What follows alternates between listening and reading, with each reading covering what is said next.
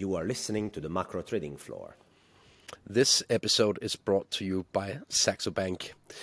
Good evening from Ischia, just outside of Naples in Italy. I'm having a bit of espresso this evening, unfortunately with a bit of milk in it. I know my colleague Alfonso will have something to say about this. This is Andrea Steno speaking, by the way.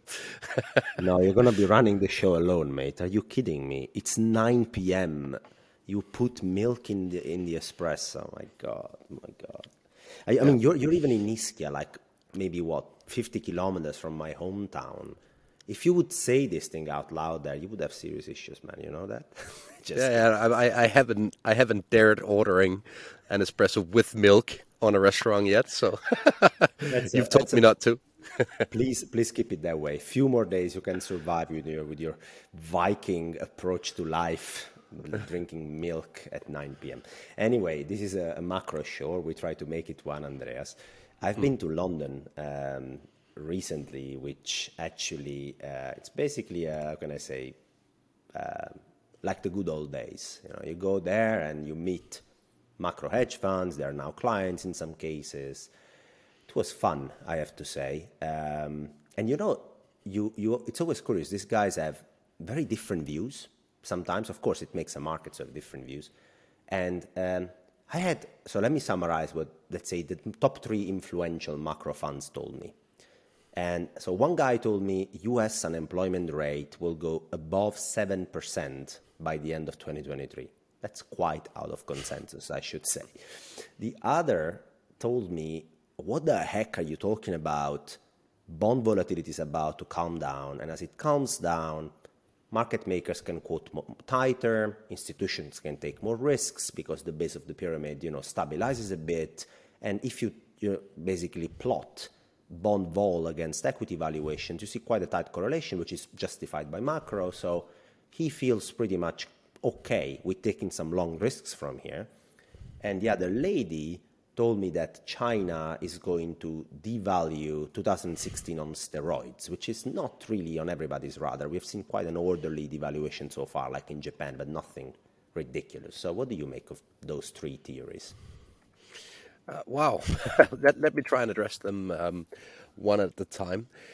I think one of the ways to sort of assess the unemployment rate on a forward-looking basis in the US is to look at what's going on live in the housing market. I think the housing market is one of the best gauges of upcoming trends in the labor market. And I think a chart sort of made the rounds both on social media but also between hedge funds this week with the correlation between the unemployment rate and one of the key sentiment gauges for the US housing market. So if you look at the home builder sentiment relative to the unemployment rate, you usually get a pretty decent correlation if you lag the time series by, I think it's between 9 and 10 months. I can look it up. But I mean, that correlation clearly points towards higher unemployment in, say, 2-3 quarters from now. And it looks kind of violent if you look at the spot developments in the housing market.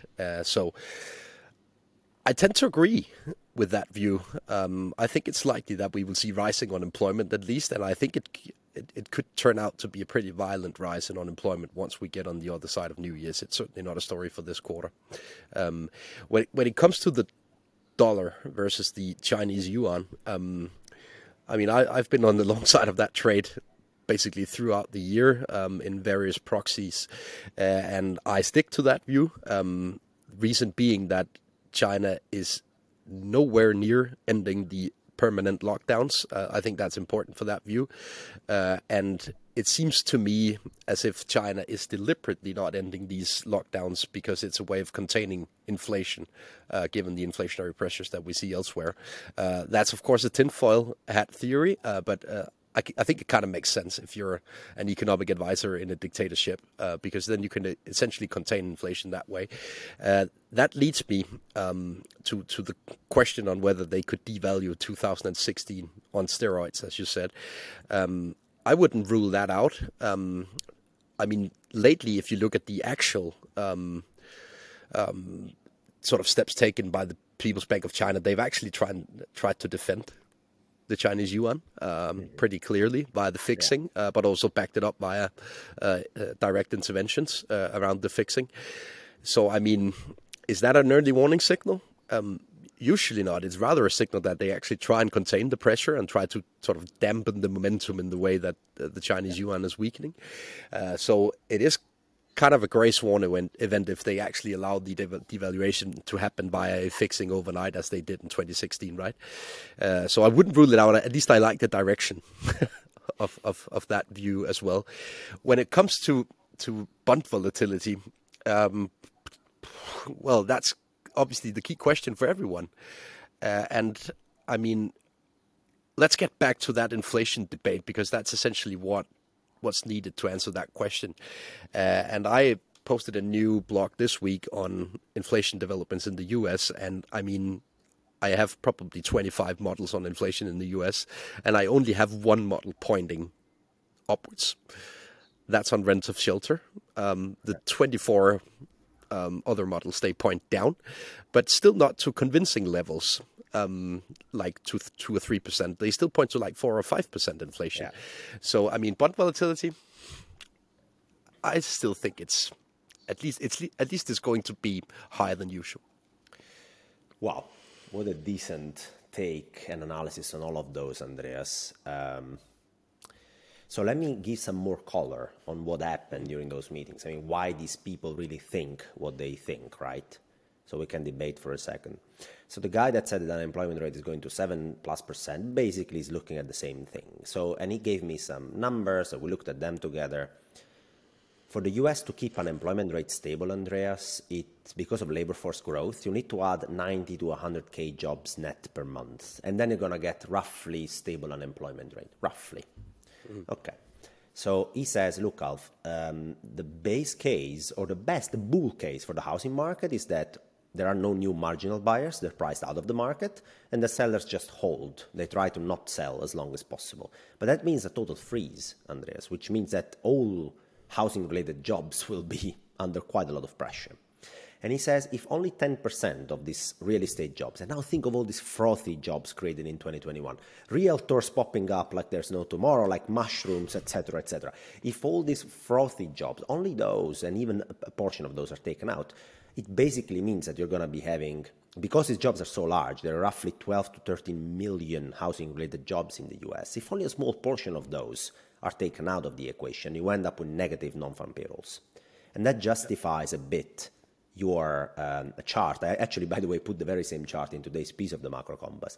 Yeah, if you plot NAHB against unemployment rate lag, it looks very well, but there is a reason why. I mean, the housing market takes 20% of total US employment roughly, and it's a leading sector of the economy. So that's basically his thesis, which is an interesting one. It tends to make me think that the labor market weakness isn't really well priced in yet.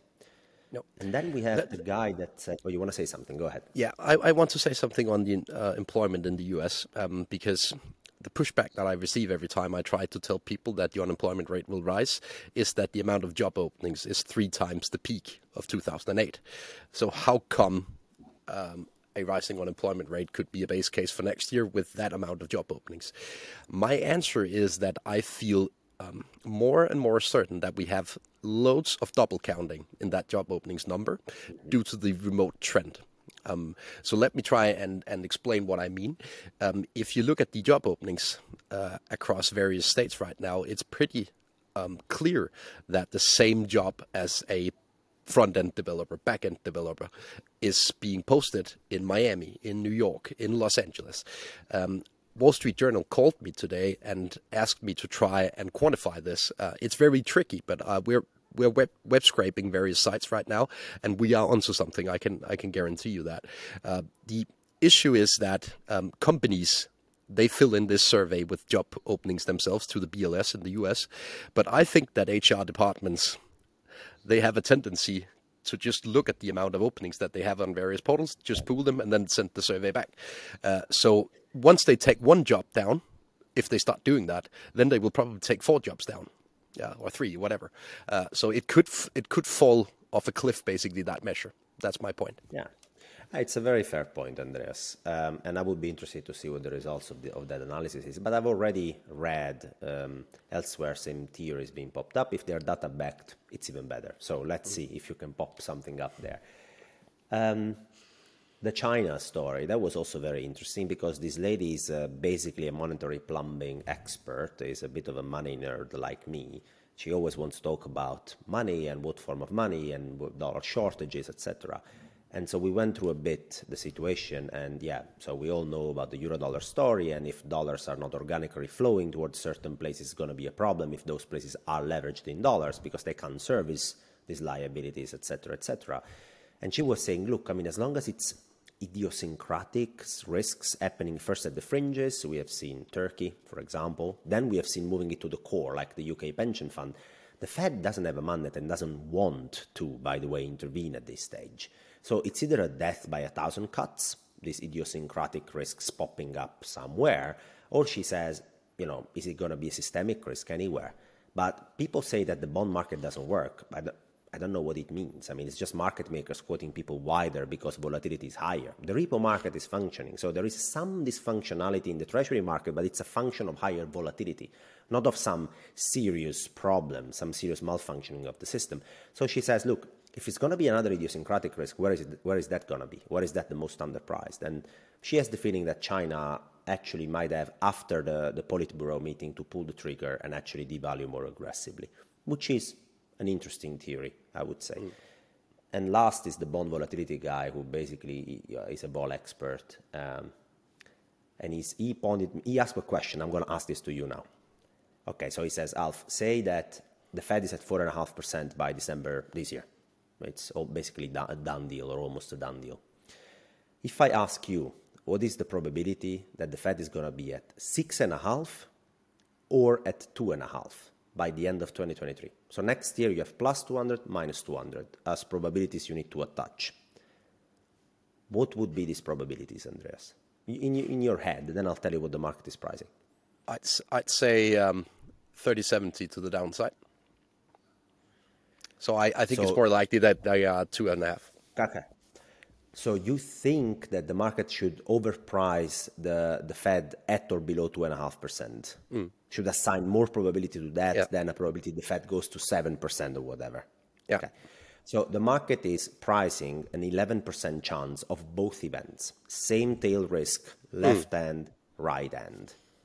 Okay. So, and he said, I told him, oh, that's interesting, when I looked at market pricing with him, because he says, when the Fed has been, at that point, tight enough, one can argue, at least at 4.5, for long enough, I mean, it has been tighter than any estimate of neutral for like 6 to 9 months at that point, minimum, as you head towards December 2023, you should probably attach a higher probability to that left tail that the Fed actually goes down to 2.5, because it might break something. The labor market might break, the real estate market might break. And that fatness of these tails isn't really priced differently between the left tail and the right tail, which is a very interesting observation. It has a lot to do with people, he says, applying the same framework that they've been applying for the last 10 years. So they think linearly. They don't, he says, they don't think in convex steps, like, you know, if this happens, what will be the reaction of the Fed? Probably more than linear, which is an interesting point, and it talks to bond volatility and equity valuations. But enough nerdness, I would say, with all this vol stuff.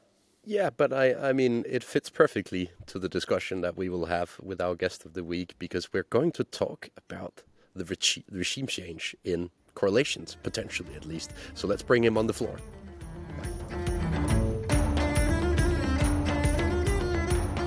It's now a great pleasure to introduce the guest of the week at the macro trading floor. And this week we want to announce Michael Guyett, the portfolio manager at Tidal Financial Group. Welcome to the trading floor, Michael. Always a pleasure. Good to see you both. Michael, it's been a horrendous year. I think you said exactly that to us just before we went on air here. Correlations have broken down across assets compared to the financial regime that we've been in for quite a while. What do you make of this correlation breakdown? Okay, so let's take a step back. Why has this year been hell? As I started saying back in March, April. Because I could see back then that treasuries were not responding to stock market volatility. right? Treasuries as the quote-unquote safe haven risk-off asset. As you know, in my pinned tweet at Lee Lagerport, I show in major drawdowns for equities, the top 20 biggest declines for stocks going back to 1961. When you have a big decline for stocks, 10 out of those 20 large drawdowns, treasuries earned you positive return. 9 out of those 20 big drawdowns in stocks, treasuries, long duration treasuries, were down a lot less. This is the one time in history where long duration treasuries, instead of being the beneficiary of stock market volatility, are the source of stock market volatility. Okay, so that's hell. Now, look, correlations always change. The question is, does causation change when correlation changes? Right? Because if it doesn't, then you can still rely to some extent on history, as long as causations remain intact. Now, a lot of people will say they got the call right that stocks and bonds would lose money. Okay, God bless those that got that quote-unquote call right. Let me tell you something. I've heard that for 4 or 5 years. People were saying that forever. This idea that 60-40 is dead. Saying something will happen is different than identifying how it happens, the path and interaction, right?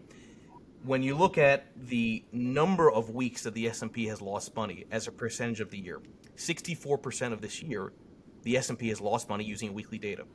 That the only other time that happened was 1931. That's a pretty nasty sequence and path of stock market movement as a standalone. Oh, and then by the way, long duration treasuries, which have had a bigger drawdown than equities, on a weekly loss basis have lost 70 some odd percent of the year, most ever in history. So here I am with my funds, my approach, rotating risk on, risk off equities treasuries based on historical relationships. The correlation clearly is not holding in terms of the inverse correlation during the flight to safety moment. And people suddenly say, well, your approach sucks. This whole thing's not working. But we're in an anomaly. The difference between me and Michael Burry is that he calls himself Cassandra, but Cassandra could not change the outcome of the future. He can because he's a discretionary trader. He saw this coming and he bet against treasuries. God bless him. When you're running a prospectus, and you're running a rules-based approach, the Cassandra in this case really was me. I could see it coming. I could see it happening. I couldn't do anything about it because that's how running a fund like this works. Very clear, Michael. And it makes me think about correlation changes and, shall I say, regime changes. That's a very heavy word to use in finance, very expensive one for people who have called for a regime change for decades. So shall we try and zoom into actually the reasons why, as you said, treasuries are driving equity markets down? Like, can we consider this being a regime change, or is it just a flash in the pan? What's your medium-term view about these dynamics? So you're hitting on something which is important, which is that another way of saying regime change is this time it's different. That's why you have to be really careful with these kind of things that people, I think, frame things under. We've never seen anything like this. I get it. You can make the argument that this is a little bit like 1940s. Okay, you had also a war then, right? A world war, and you had outright yield curve control. We actually don't know what this environment is going to end up looking like, except with hindsight, and it could be a totally anomalous environment. Now, look, I get it. It makes sense, obviously, because the starting yield was so low that treasuries and bonds were due to sell off and to respond to higher inflationary pressure. No disagreements. But again, I go back to the way that it happened is what's so abnormal. Here's the problem. People seem to think that bonds are as important as stocks. They're not. They're infinitely more important than stocks. The entire financial system is predicated not on short rates, but based on long duration rates. Okay, the safe collateral is government debt. Why? Because the government owns our shit through taxation. Why are treasuries the pristine collateral? Because they own us. They can tax to pay it off, at least in theory. And never mind the fact that you can print money to pay off those liabilities. So when you are in an environment where bonds, treasuries, and government debt in particular, like we're seeing with gilts too, are acting more volatile, as I've said, jokingly but not jokingly, more volatile than penny stocks, that's got to really make you wonder about everything else around it. It's not one of those things where you can take it in isolation. Look, in 2011, when S&P downgraded the credit quality of the U.S. government from AAA to AA+, right? You would have thought that would have meant yields would rise, right? Because basically S&P as a rating agency is saying that the credit quality is worse, so there's got to be a premium for that, right, on yield. what was the response? Yields collapsed on the long end. Stocks collapsed. Risk on, risk off. Why? Because if the U.S. government is unable to pay off its debt, everything else around it, all of us, have to pay it off for them. So it's riskier to us than the U.S. government. So we're in a really strange, like, upside-down world where people seem to think that what's happening in the bond market is not only to be expected, but is perfectly fine. It's not. It is very cataclysmic if this volatility continues. Because how in the world can you have a functioning market if the baseline isn't functioning? Yeah. Michael, if we look a bit ahead and try and pinpoint the changes needed in the market to sort of restore the correlations that we've seen between equities and treasuries over the past decade or so, what's needed to bring back that inverse correlation? Okay, so a couple things. First, the inverse correlation was strongest post-1998. Prior to that, Treasury still acted as a risk-off safe haven, but they were down less. So it still worked from a portfolio management perspective. That's why even the argument that this is all because of the 40-year bond bull market is not true. Part of that bond bull market is because of efficiencies, right, that shifted the yield curve. But even prior to the 40-year bond bull market start, in the 70s, during high volatility pulses for equities, Treasuries still were a better place to be for a moment in time. Okay, now the question is, how do you get back to sort of the historical way that things would work? At some point, this has to stop in terms of the volatility in government bonds, because if it doesn't, everything stops. Okay, now I know that sounds really dramatic, but I've made that point multiple times on Twitter, and I've seen this many times, guys, in my career, where it looks like it's an Armageddon type of situation. I believe that if this bond market volatility doesn't stop, it's the end of everything. The Fed will not be able to control it if at a certain point there's a point of no return. And if that's the case, nothing will matter. You think a bank run in 08 was bad? Forget about it when it comes to what you're seeing with government liabilities. Okay. Now, if I'm right in that very extreme view that it's the end of the world if this bond market volatility continues, well, then you can't make money off of it. It's impossible. Because I'd argue your money's worthless at that point. Might as well, again, buy guns and butter. Right? Because it's the end of the world. So if that's the case, my argument is that what reestablishes the correlation is the realization that if it continues, we have bigger things to worry about. Okay, that's an interesting thought there. I guess it has to do, Michael, a lot with time horizons for investors. So you're basically, I was in London until a few days ago speaking to friends and clients in the hedge fund industry, macro hedge funds. And actually there was one client that put up a thought pretty similar to yours that said, here it's either a death by 1,000 cuts, or it's a pretty vicious systemic event like a breakup of the repo market or a total distress in the treasury markets. And so at that point, I actually want to be long. And that's actually a good point, I think. The problem I have with that is a little bit of a time inconsistency issue, because getting long before a systemic risk event is, generally speaking, that gap risk. How does an investor manage that gap risk if he wants to follow your thought? Okay, but let's talk about that idea of a systemic risk. You've already had a 2008-like move that has been systemic in the bond market. If you look at the Sharpe ratio on the AAA aggregate bond ETF as a proxy for the total bond market, AGG or BND, the Sharpe ratio this year for aggregate bonds is worse than the Sharpe ratio risk-adjusted for the S&P in 2008. People are not understanding what's happening in the bond market. We already are in the systemic event, right? And by the way, you see that, it's like everyone talks about a Fed pivot. The Fed doesn't own the bond market. The bond market owns the Fed. The bond market will do the pivot, right? So I hear you on the idea that, ideally you want to do it after the event has happened. My argument is that the event's already happened in the bond market. So all you need to have is some degree of stabilization in the bond market, at least for a moment in time, to cause markets to go higher. You can still ultimately go lower, okay? But if you go lower on stocks, hopefully then, as you go lower this time around, treasuries again act as the safe haven, right? But you need to have this, it's always about path, not prediction, right? How does it play out, not the end point? That's my contention. The path has been, in terms of treasuries and equities, the capitulation, because you've never had this kind of a sequence before as a standalone and then combined together. So maybe it's time to start betting that it's not going to be like that, at least for a moment in time. Michael, we've seen how Bank of England has been forced into action basically in the gilts market as a consequence of the absolute mayhem in the long end of the yield curve in sterling. Could you imagine a similar scenario unfolding in the US over the coming quarters? Yeah, it's the end of the world. That's why I'm so bullish. Because that's the point. So it's like, first of all, look, there's never just one cockroach in a hotel. Right? So to think that this is isolated to just the UK is nonsense. Because we don't see the mark-to-market losses that all kinds of other institutions are having with this. Right? So that's why I go back to, it's like people are underestimating how serious this is. When you think about that as an example, which everyone else is probably going through, you're just not hearing or thinking about it. So, again, I go back to how can you win with that? You can't. All right? So, look, I am cynical of those in power. The one thing that we know in terms of the history of central banks, the Fed in particular, is that they are very creative at preventing creative destruction.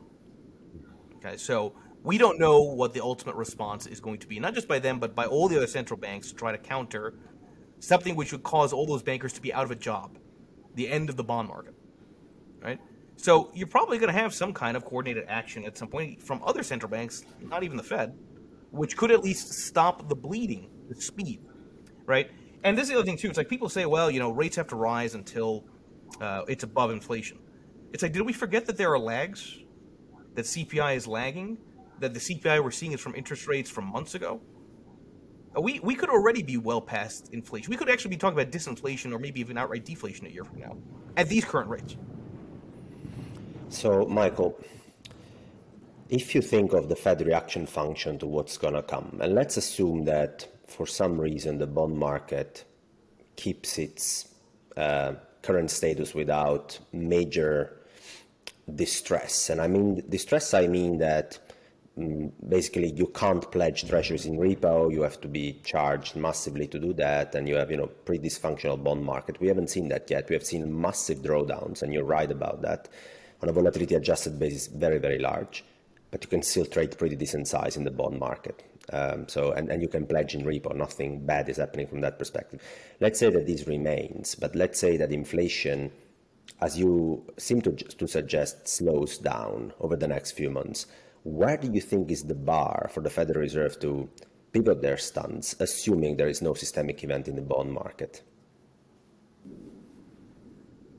Yeah, it's like the definition of profanity, right? I'll know it when I hear it, right? I don't know what the actual number or circumstance would be. Look, one thing which has kept the Fed hawkish is the fact that credit spreads, for the most part, have been still relatively contained, right? Meaning the high yield has not really blown out in a massive way like you see in major pivots relative to the safe collateral, which is treasuries, right? This has been largely a duration sell-off, not a credit spread sell-off, right? So if you end up having that credit spread blowout, which would suggest that you have mass bankruptcies getting potentially repriced back into the bond market, that probably forces the Fed to, at some point, change course. But again, I would go back to that would be the bond market telling the Fed to change course. The bond market owns the Fed, right? So that's why I think this is probably going to be a prolonged bear market, because you haven't really seen that yet. One thing is for me to argue for a melt up because it's the end of the world, because government bonds are the source of risk, right? That's tail risk, which is the tail risk of all tail risks, right? A systemic reset because government bonds act more volatile than all the collateral around it. The other tail risk is still credit spread widening, like blowout in junk debt, right? Which I think will still come. And that's consistent with what you tend to see in housing bear markets, in real recessions, and in real times of pivots, right? But first you have to cut off the real systemic reset tail risk, which you can only do with the safe collateral suddenly acting at least relatively more stable. If you look at, say, comparable scenarios in history with similar style of drawdowns in bonds, I know we only have a very few outliers in history to look at. At which point does it make sense to go long risk assets? I mean, how close to the actual complete meltdown in bond markets does it make sense to go long risk assets? I think, I mean, again, it's I know when I hear it, the one thing that tops and bottoms, at least short term, have in common is overconfidence. Everyone being convinced that it's going to keep on going higher or it's going to keep on going lower. And I can see it. I can see it on Twitter. I can see it in conversations that I have. And I go back to the path this year, the percentage of weeks that I mentioned for the S&P, percentage of weeks for treasuries. It's conditioned people to be overconfident. Because it's all recency bias, right? So I look at that. I say to myself, okay, interesting. Nobody seems to be of the opinion that you could have a massive run in risk assets just because bonds could stabilize. Okay. But then on top of that, everything I do is quant-oriented. It's based on back-tested relationships. Let's go back to the correlation point. Lumber has been weak all year. Risk off. Oddly enough, my ETFs have been correct in their idea of being defensive, but wrong in their execution because treasuries acted more volatile than equities. Okay. But lumber looks like it's stabilizing. Starting to now turn back up as we're speaking. Utilities, 3-4 weeks ago from this conversation, they lost 20% suddenly. They were outperforming the entire year. It's not my opinion. I wrote a paper in 2014 that won the Dow Award from the CMT Association. Going back to 1926, utilities are a leading indicator of volatility of risk on, risk off. Meaning when they're weak, that tends to mean you're in a risk on environment. Right? It's not just sort of the argument that, now there's competition with higher yields. It's more than that. All right? So the fact that you now have leading indicators, which have been leading and saying risk off the bulk of the year, now turning. At the same time, everyone seems to be overconfident that the most recent path is going to continue. Tells me the payout is higher betting against the crowd. And it so happens that the signals are confirming that. Michael, one of the most interesting papers, or one of the ones for which you're the most known about, is the one about lumber and lumber to gold ratio as a leading indicator, which also makes me think about the housing market nowadays, which is a topic of debate and a systemically important sector for the economy. In the US, my estimate is that housing and housing-related activities is roughly 18 to 20% of GDP and employment. So it's pretty large as a contributor. Being a leverage sector, probably it's even more than that overall. What's your take on lumber and the housing market? So I think we share the similar view that housing is probably going to go through a prolonged decline. And it's probably going to look very different than what we saw with the 06 peak because you don't have the same shadow lending and you have institutions that are not forced sellers. But sure, you have to have housing probably go through a bear market. And if history is any guide, the economy is not going to exit a recession until the bear market in housing ends, which means we probably have lower lows and risk assets still to come, but not necessarily right here. Right? So I think housing, one thing is to talk about sort of the wiggles in between, where lumber suddenly, as I mentioned, looks like it's bottom, might create some excitement for risk assets. But then the other dynamic is, you've got to bring affordability back in line, not just here, by the way, but globally, right? And it's hard to imagine new highs in equities until you've seen, not necessarily new lows, but some meaningful lows in home affordability. Yeah. One thing I wanted to ask you about, playing the devil's advocate here in terms of a possible melt up as a consequence of this over-pessimism, if I may call it that, among fund managers, is the relationship between retail behavior and fund managers' behavior. I know that you run ETFs yourself, Michael, so you're probably very well aware of the dynamic that if retail investors ask fund managers to sell, they are simply forced to sell, even though they're bearish already. What do you make of that dynamic into a potential housing market downturn? Well, it's funny because I look at the retail side, I see a lot of put option activity, more so than ever before. I'd say the sentiment on retail is less about funds, because I think retail probably does their own do-it-yourself type of investing more so than in history. And you can see that primarily on the option side, the speculative nature of retail. So you're right. I mean, obviously, if you have a financial advisor that's managing separately managed accounts and their clients need capital because now they themselves are under a severe strain from higher costs of capital, that's going to cause at the margin some selling. By the way, on a side note, it's funny, right? It's like the same people that, I know I think you'd like to retweeted this, Andreas, the same people that are cheering about the bond market, it's like they have credit card debt. You got to be real careful. Everybody wants to see, it's more sad, everybody wants to see a cleansing of the system, including me. But you don't want it to happen all at once, and you certainly don't want it to happen in your lifetime. Because it's painful. Like we're seeing, right? More of a side note, but I think people always have to be careful what they wish for when they think about this stuff. One thing is to think about it as a chart on a screen. Another thing is to think about how it impacts your day-to-day lives. And this bond market collapse, this spike in yield, I get it. It's due to inflation. Okay, that's fine. But the last thing you want is volatility in your budgeting. Yeah, it's a very fair point, Michael. Makes me think of the UK household sector. Roughly, in my estimates, 2 million UK mortgages need to be refinanced next year. Those have been locked at sub 2% on average. Now we're looking at 7% mortgage rates as refinancing levels, 6-7%. I mean, this is a real impact on households' budget, especially if there are proper large-size refinancings to be done. So it seems like we're talking about something that doesn't impact the listeners, but it does, even if they are not in industry, as you correctly say. Michael, the name of the show is the Macro Trading Floor, so we like to blubber with you about macro narratives. It's always fun, but at some point we need to come up with a trade. So what's the trade? This is very binary in my view, in the short term. Very binary in the sense that either bond market volatility persists, in which case nothing matters. And I'm sincere when I say that. Again, it's like you can show that 60-40 drawdowns have had, big declines like what we've seen, although even that's questionable. I mean, there's a lot of data that shows that 60-40 really has never seen anything like this.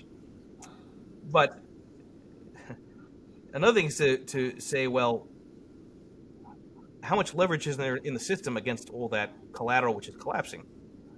I keep going back to this point. There's over $300 trillion of government debt. And your safe collateral now is collapsing. That's like a massive margin call that will never be met. So that's an end of the world type of thing. So you talk about what's the trade. The trade is very simple. The trade is betting on continuation of the can being kicked, which is not a very popular thing to want to see happen. But the reality is those in power want to stay in power. You can't stay in power if you have a system reset. That means stocks. That means the areas which have done the worst probably have a near-term relief rally. And by the way, that's consistent with every single bear market in history. What is amazing to me is people, I see this on Twitter all the time, they don't even seem to want to consider the possibility that you could see a 25-30% move. That happened in 1930 before lower lows. There are plenty of times in massive, massive bear markets where you have these enormous runs that make it seem like the bear market's over.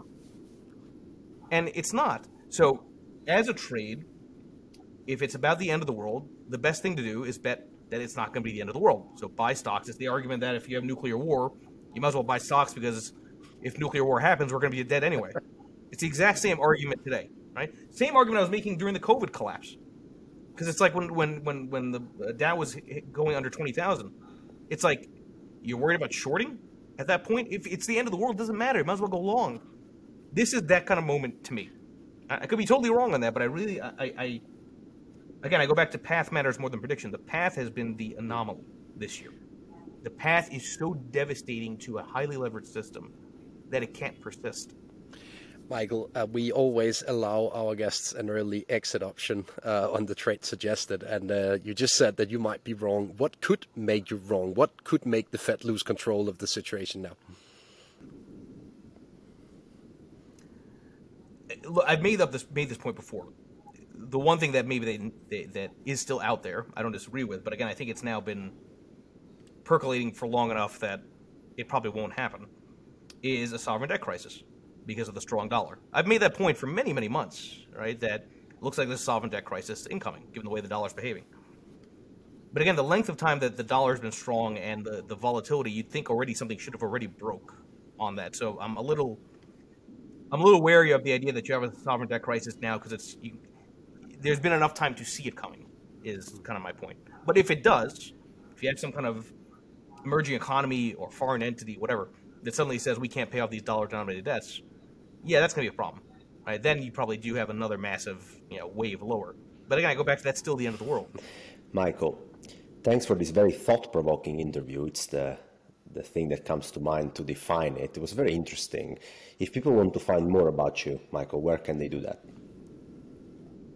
Appreciate it. A lead lag report on Twitter is the main one, and the only thing I'm going to ask is please don't be a hater, because unfortunately there's a lot of those on Twitter. And I think you've just found a few more haters after this interview, but You understand? fingers crossed for less hate on Twitter. I think we can all agree on that. Michael, thanks for joining us. We're all in this together, folks. It's like, if you don't want to see the world end, you don't want to see bonds and stocks doing this. Be careful what you wish for. Stop slinging arrows. This is a very serious situation. We have to hope that we get out of this. We have to be optimistic. Progress comes from optimism. Thanks for being on the show, Michael. Appreciate it. Talk soon.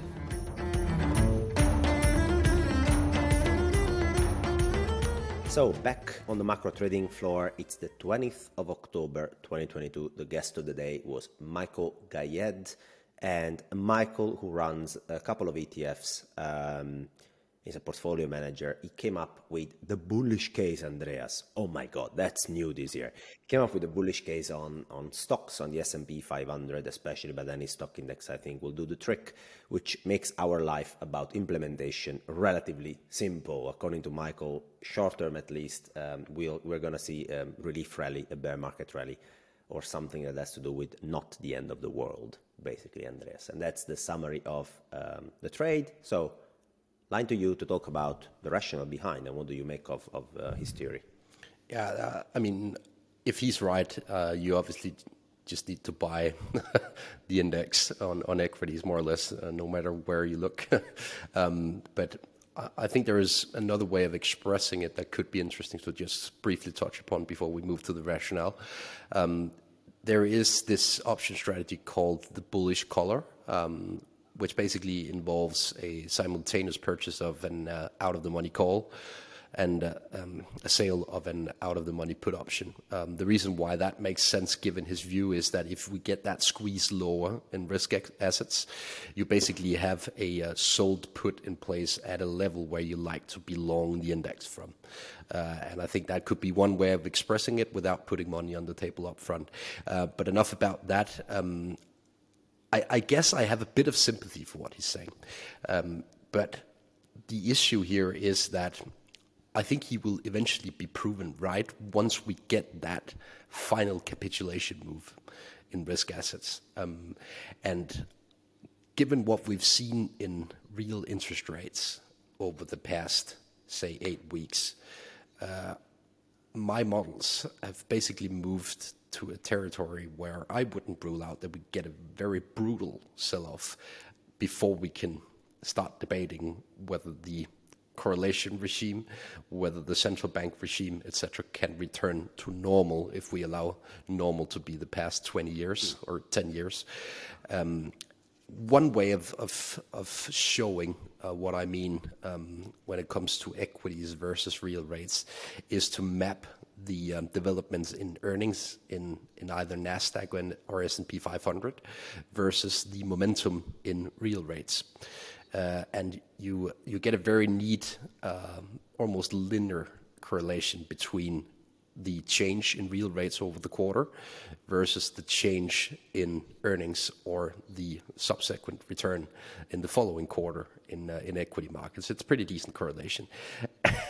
And if you take the last observation on real rates in the UK, just mapped versus the UK equity market, then it basically tells you to expect the equity market at 0 in 3 months. So obviously that's wrong. But it looks kind of that way if you look at NASDAQ versus the change in real rate over the past 90 days in the US as well. It hints of, say, a 50% drawdown year over year, thereabout. So I'm not saying that you could just use this kind of model linearly to the extremes, but it kind of shows the direction, if you ask me. I think it's very tricky to buy into a sort of a reinstallment of usual correlations before it gets even worse than what we see right now. Yeah, so I think the correlation part of Michael was central to his thesis, and he effectively is talking about a re-establishment of that correlation that worked very well for levered trades, risk parity, 60-40 portfolios, any levered beta kind of portfolio. But I know that you have done some work on that. I looked at it as well in the past. it's not the first time that that correlation breaks between the bond market and the stock market, and there is always one main reason why it does so, Andreas, which is when inflation and inflation expectation tend to be way outside an uncomfortable band for central bankers. So tell me a bit about what did you see in your analysis there, and I can back it up with something that I looked up as well. Well, I've looked as far back as I can in U.S. inflation history relative to developments in the U.S. Treasury market and in the S&P 500, right? And the interesting thing is that there is a very clear threshold around, say, 3.7 to 4% in the core inflation measure. When we pass that from the low side to the upside, we usually get a breakdown of the correlation between the bond market and the stock market, so the breakdown of the inverse correlation, right? So this whole idea that the treasury market will function as a risk safe haven when the equities market sells off, it doesn't work with core PCE above 4%. That's what's is guided by history. It also leads to value outperforming growth and stuff like that when you move above 4%. So it is a very important threshold for a lot of strategies. Essentially, we passed that already. Yeah, was it late last year, right? So, I mean, this breakdown of correlations probably even happened a bit later than what it should have done. Which confused me a little bit because I looked into this already during the summer of 2021, as far as I remember, when I called for core inflation above 4%. I remember the two of us debating whether 4% was too much or too little at that time. A lot of water under the bridge since then. But no matter what, if you want a guarantee, let me put it like that these correlations will return, then we simply need to see inflation back in a range where a central bank can act with the same kind of reaction function as they had from 2008 to 2020. And they cannot do that with inflation running clearly above the target. That's correct.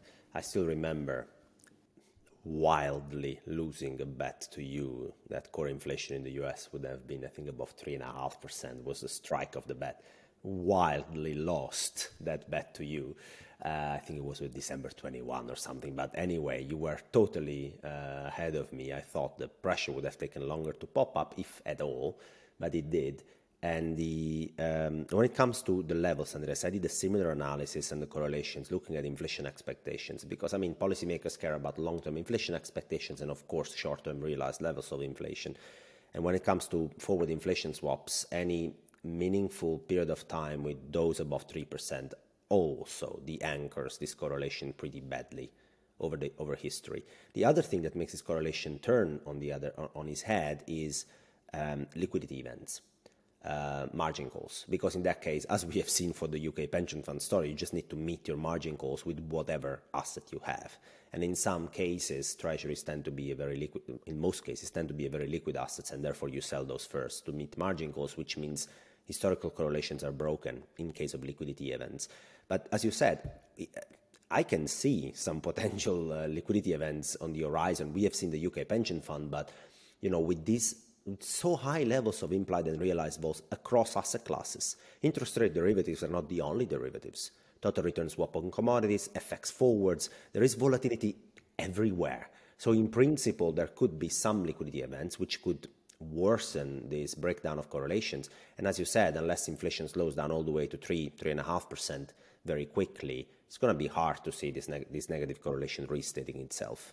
Yeah, and even if we take the case of Bank of England, they obviously sort of reinstated that inverse relationship between bonds and equities for a couple of days. Yeah. But they wanted to emphasize throughout this process that they could not sort of more permanently reinstate this correlation due to inflation running at 10%. I mean, it's as simple as that. They cannot do it. Because they have one mandate and one mandate only, and that's what they promised the population. That's what they promised politicians. They cannot act in this way as long as inflation is running 8 percentage points above target.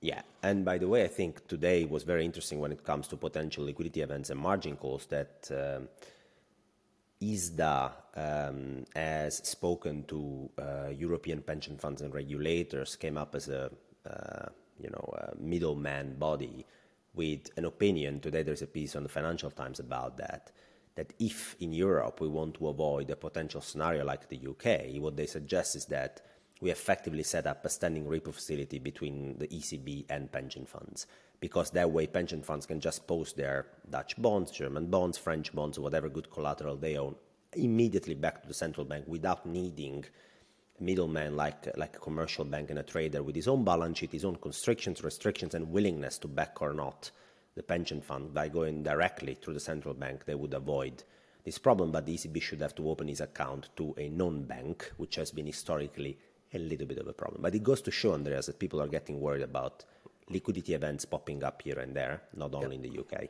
But that would make the liquidity setup from the European Central Bank converge to what we see in the US Treasury market and the Federal Reserve, right? Which I think is a good idea, to be honest. Yeah.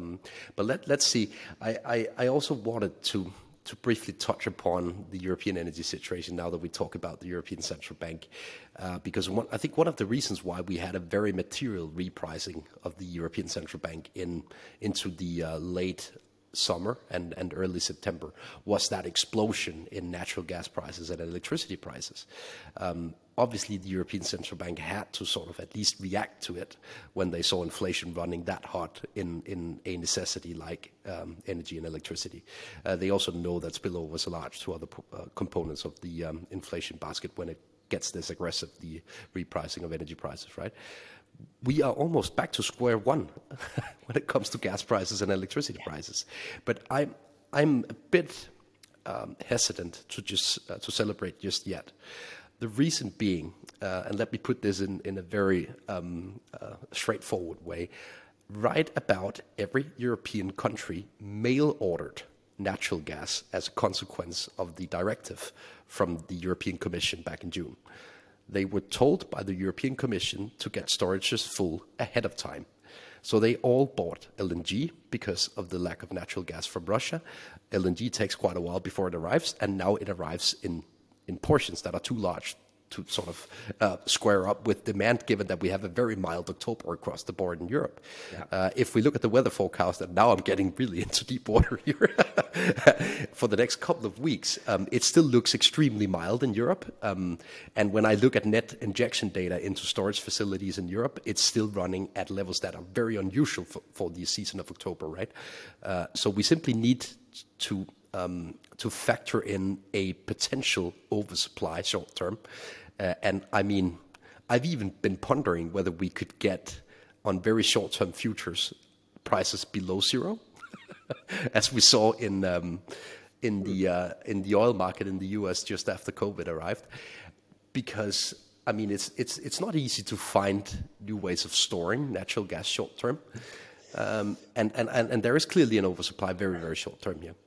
Turn on your eaters, fella. You heard meteorologist and macro analyst Andreas Steno come up. But Andreas, I have to say, your public call for peak frenziness in the electricity and natural gas market was awesome. It was completely out of consensus, data-driven. It was great.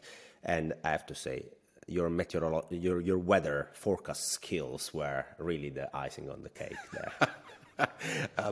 One thing that I could add in relation to the price developments in Europe, and I was actually part of scripting the Danish liquidity package for energy suppliers, and I mean, the reason why we had such a premium in 1 year forward contracts on natural gas TTF, 1 year forward contracts on electricity traded in Europe, was that the liquidity risk was rising rapidly as a consequence of sort of a snowball effect in August and September. And once you've backstopped those liquidity risks with public money, that liquidity risk basically disappeared more or less overnight, and that's been a big part of it. So it's not only supply driven, it's also driven by liquidity risks. Yeah. That's correct. Was also part of your assessment. Andreas, before we go, we should remind people that the show is sponsored by our friends at Saxo Bank. So, for instance, going long S&P 500, you can do that in a very simple way via ETS, via futures, via options, as Andreas already highlighted. but make sure to check the Saxo trading platform. It's a very competitive one for many products. Where can they do that, Andreas? Well, you can learn more at goto.saxo/macro ETF. We will obviously also post the link below in the description on podcast apps and on YouTube. And then finally, if you want to go check out actionable trade ideas as well, then you can find good ideas in both your Substack and in my Substack for the time being still, Elf, right? Let's chill it out for a second. The Macro Compass over here and Steno Signal over there for Mr. Steno. Is that correct? Yes. We will also post the the links in the description as well to those Substacks. It's free, ladies and gentlemen.